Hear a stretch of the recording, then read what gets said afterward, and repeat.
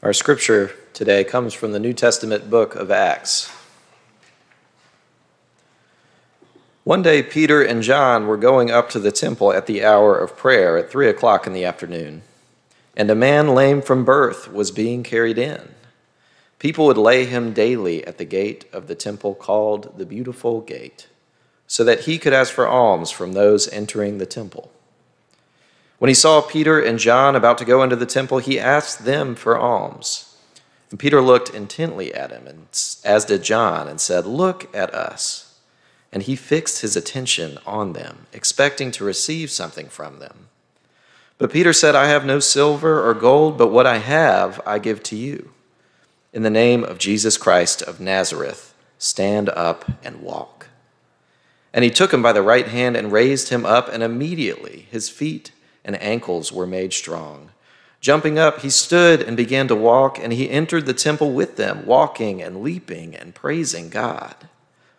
All the people saw him walking and praising God, and they recognized him as the one who used to sit and ask for alms at the Beautiful Gate of the temple. And they were filled with wonder and amazement at what had happened to him. The word of God for the people of God.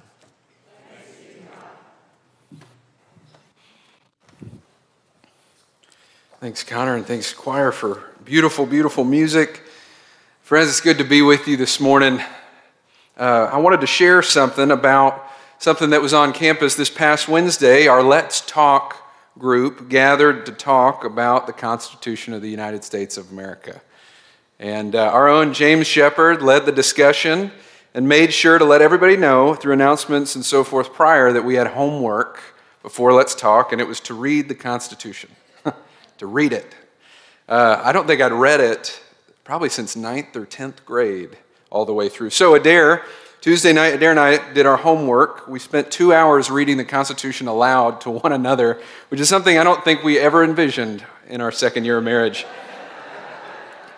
And in class, James, he did a really good job of sharing why he thought this document was so incredible and so different. And he asked us questions about what we read. He shared different understandings of how to read the Constitution. He helped us read the many things that are said in the Constitution, but then pointed out that there are many things that aren't said in the Constitution. But ultimately, he challenged us at the end of the class with an interesting takeaway. This is what he said. He said, if somebody ever says to you, in casual or heated discussion, that's not constitutional, don't get defensive. He said, be curious and ask, why? How? Or is that true? Or why do you think that? After all, he said, curiosity is a greater friend to understanding. Don't get defensive. Don't be scared. Be curious. I had a first-hand journey yesterday in curiosity. Adair's sister and brother-in-law, as well as their 4 and almost 2-year-old, were at our house all weekend. And I watched as Mac, the almost 2-year-old, unplugged everything we have from the wall and just looked at it as if it were going to look like a different plug. He was just curious. And then he would proceed to try and stick it in his mouth, and then we said, no, please don't, Mac. What a vision of the future. Curiosity made me think about what we do here. About every Sunday, we gather here in worship with music and creeds and prayers. We come with all our concerns and hopes and dreams and needs and desires, all of us. And every Sunday, we sit here with all of that and with a piece of Scripture and a simple curiosity to ask, what might God do today? How is this speaking to us now? What is God trying to teach you and trying to teach me through this passage, through this music, through prayer, through communion today in August of 2022? And it seems to me like we would have trouble being a part of worship without being a little bit curious, without curiosity. And lucky for us, that seems to me to be what our passage is all about today. Curiosity, a longing to understand, an eagerness to learn. In fact, I'd argue that curiosity is a main theme of the entire book of Acts. Now, if you haven't ever heard this before, Acts is the sequel to the Gospel of Luke. Both written by the same author. It's the sequel to the Gospel of Luke, which carries its own baggage because sequels are notorious for being horrible. We know this just from being moviegoers lately. In the millions of sequels we've seen that have been produced, there are only 4 good ones. The Empire Strikes Back, Godfather Part 2, Toy Story 2, and of course Top Gun Maverick, which might be actually the best movie I've ever seen. And probably one of the things bringing America together right now. But seriously, the only sequels that are ever compelling are the ones that find a way to expand on the first story into new territory, new action, new characters. And that's what we get with the book of Acts, a good sequel with a new kind of story and a new lead character. Oh, and by the way, the action in the book of Acts never really stops. Luke doesn't waste any time. I've always considered Acts to be like the Christian Odyssey. It just goes, and it never stops. And in chapters 1 and 2, we see Jesus ascend to heaven. The disciples throw lots for a new disciple to replace Judas. And then on the day of the Pentecost, with wind and fire, the Holy Spirit, who I'd argue is the main character of the book, comes down and sends them out. And by the end of the chapter, that's just in the first 2, by the end of the chapter, Peter's preached his first sermon, and the apostles have started organizing a new community where they share in communion and teaching, and they share all things together. And anyone having read Luke is at this point, just after 2 chapters of Acts, thinking, this is not like the last book. This is wild, definitely not your usual sequel. And the next thing you know, Peter and John are on their way to the temple, like the good Jews that they've always been. It's 3 p.m, so it's time for the second daily burnt offering. And there's a man right over here who's been lame from birth, and he's been laid at the gate of the temple, the beautiful gate of the temple, to ask for money. And notice he wasn't going in, he was at the gate.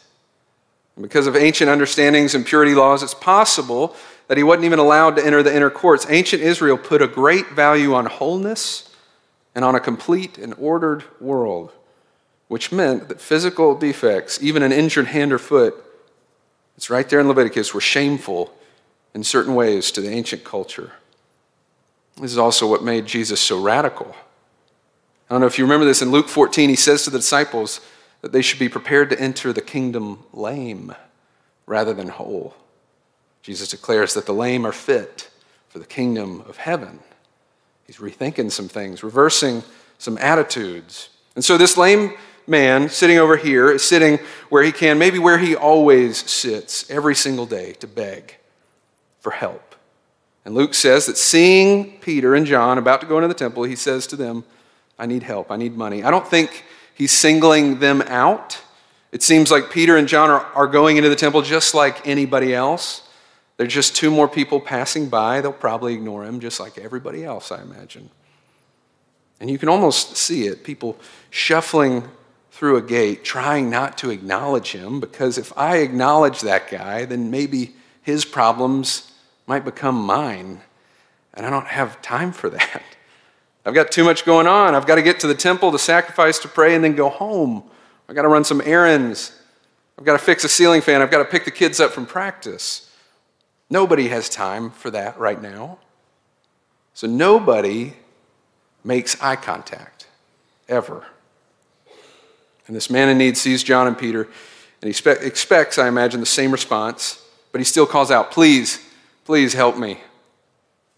And they hear the man, and Luke says Peter directs his gaze at him. Peter says to him, look at us. And the man looks back at them. And probably for the first time that day, maybe that week, someone is looking at him in his eyes. I saw a quote recently that went something like this: worlds change when eyes meet. Susan Young, author of The Art of Body Language, says this about eye contact: meaningful eye contact has the power to transcend time and space to connect us with others, and can be one of the most gracious and important ways to demonstrate attention and respect. One of the most gracious ways, making eye contact. Peter directs his gaze at him, and the man looks back.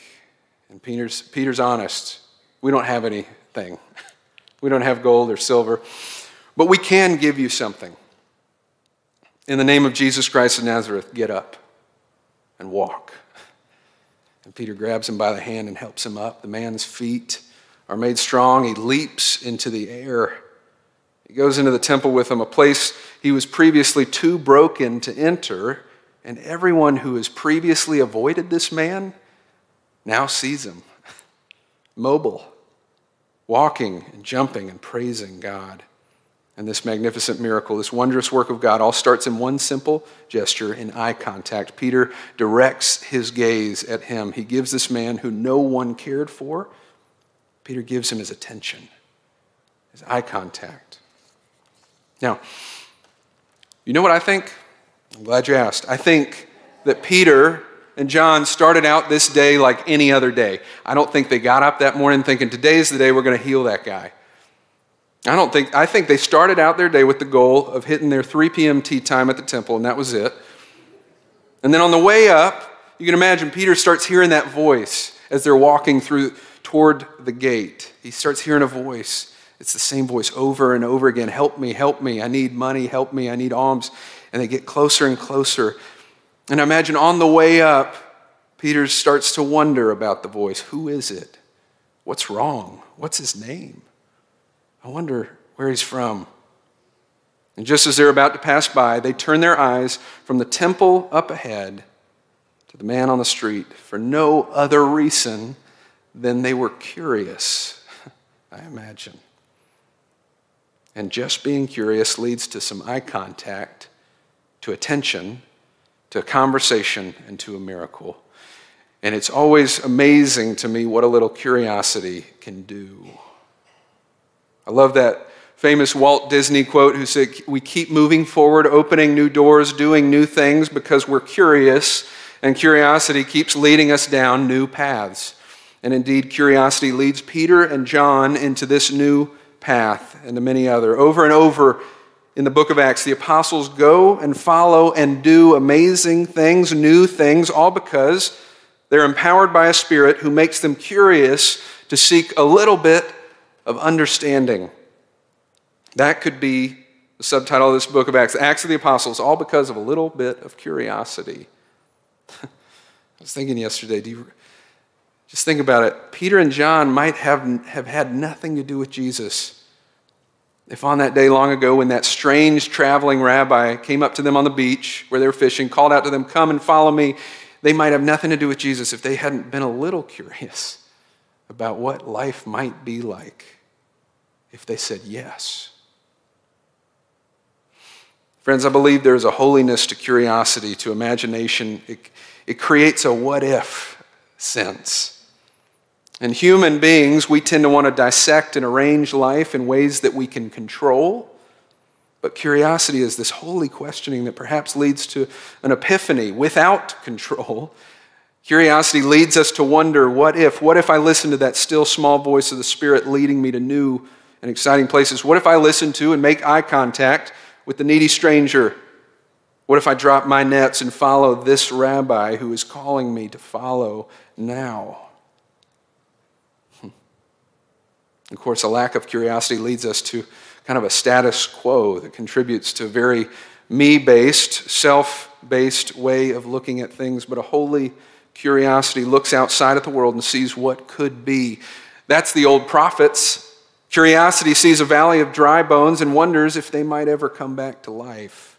Curiosity looks at a divided people and imagines them all to be streaming to the mountain of God one day. Curiosity looks at fearfulness and anxiety and turns it into wonder and an interest in what could be. I don't know if you know this, but curiosity is at the very foundation and beginnings of the Methodist movement. Our first annual conferences were literally Q&A sessions. A bunch of people sitting around a table asking questions about process and theology and God and works and mercy. All of it an engagement of curiosity from a desire to learn and to understand. Our book of discipline in our theological task says this: though we experience the wonder of God's grace at work with us and among us, and though we know the joy of present signs of God's kingdom, each new step makes us more aware of the ultimate mystery of God, from which arises a heart of wonder and an attitude of humility. Sounds a lot like curiosity to me. And it's in our DNA. It's part, some of the confirmands from last year remember this, it's part of our doctrine called prevenient grace, that says God loves us before we even know it, and that says God is at work everywhere before we get there, and that God is inviting us to participate so long as we're curious enough to explore and to join in what God is doing right now. Philip Yancey, there's a phrase used by the apostles, by Peter and Paul, that has become one of his favorites. He says this, it's the phrase, we are to administer or dispense God's grace. And perhaps the greatest grace that we can offer, at least at the beginning, is not a judgment or an assumption of one another, but a simple engagement of our own curiosity. That's actually where grace begins, I think. Curiosity seems like the right kind of soil if grace is going to grow. I've got one more thing, and then we'll come to the table. Adair and I, a couple weeks ago, watched one of the best movies I've seen in a while. It's on Disney Plus. It's called The Rescue. And it's actually just been made into another movie called 13 Lives. And you'll probably remember this. The Rescue tells the story of 12 boys and their coach who got trapped in a cave in northern Thailand in 2018 when it began to rain and the caving system flooded and they couldn't get out. And the film documents the 17 days that they spent in there. 17 days it took to get them out. And everybody is there. Like countries sent different military people there. The Royal Thai Navy SEALs are there, U.S. Air Force Special Tactics, hundreds and hundreds of volunteers trying to redirect the rainwater, trying to reroute rivers. And the documentary takes you on this journey, and then out of nowhere it introduces you to the heroes that end up saving these kids. And it's not the SEALs. It's not the special ops guys. The Thai government brings in a handful of guys whose weekend hobby is cave diving. It's not even for their day jobs. The Thai government flies these guys in who have no particular expertise in anything but exploration and wonder and curiosity. They're not afraid to wonder what if, and they just happen to do their best curiosity work in underwater caves. And they don't know when to quit, but they do know how to ask questions. And because of them and their weekend hobby, the 13 lives trapped in those caves are saved by a bunch of guys who just happen to know how to engage curiosity. Curiosity seems the right kind of soil for the impossible, for the improbable, for God, and for grace. Friends, over the next few weeks, we're going to spend time in this book of Acts, this book of curiosity, which at its core is a story about a group of people who don't know when to quit, about a spirit who empowers them to ask questions and to seek God, and who are genuinely curious about where God is going to take them. And friends, the same spirit that moved Peter and John to continue a movement in the face of naysayers, that same spirit that moved them to be curious about a man sitting at the gate, the same spirit that caused them to pay attention to the work of God around them, that same grace they shared that grew in the soil of simple generosity, curiosity, that same spirit is in you and in me. And in a moment, we're going to come to the table.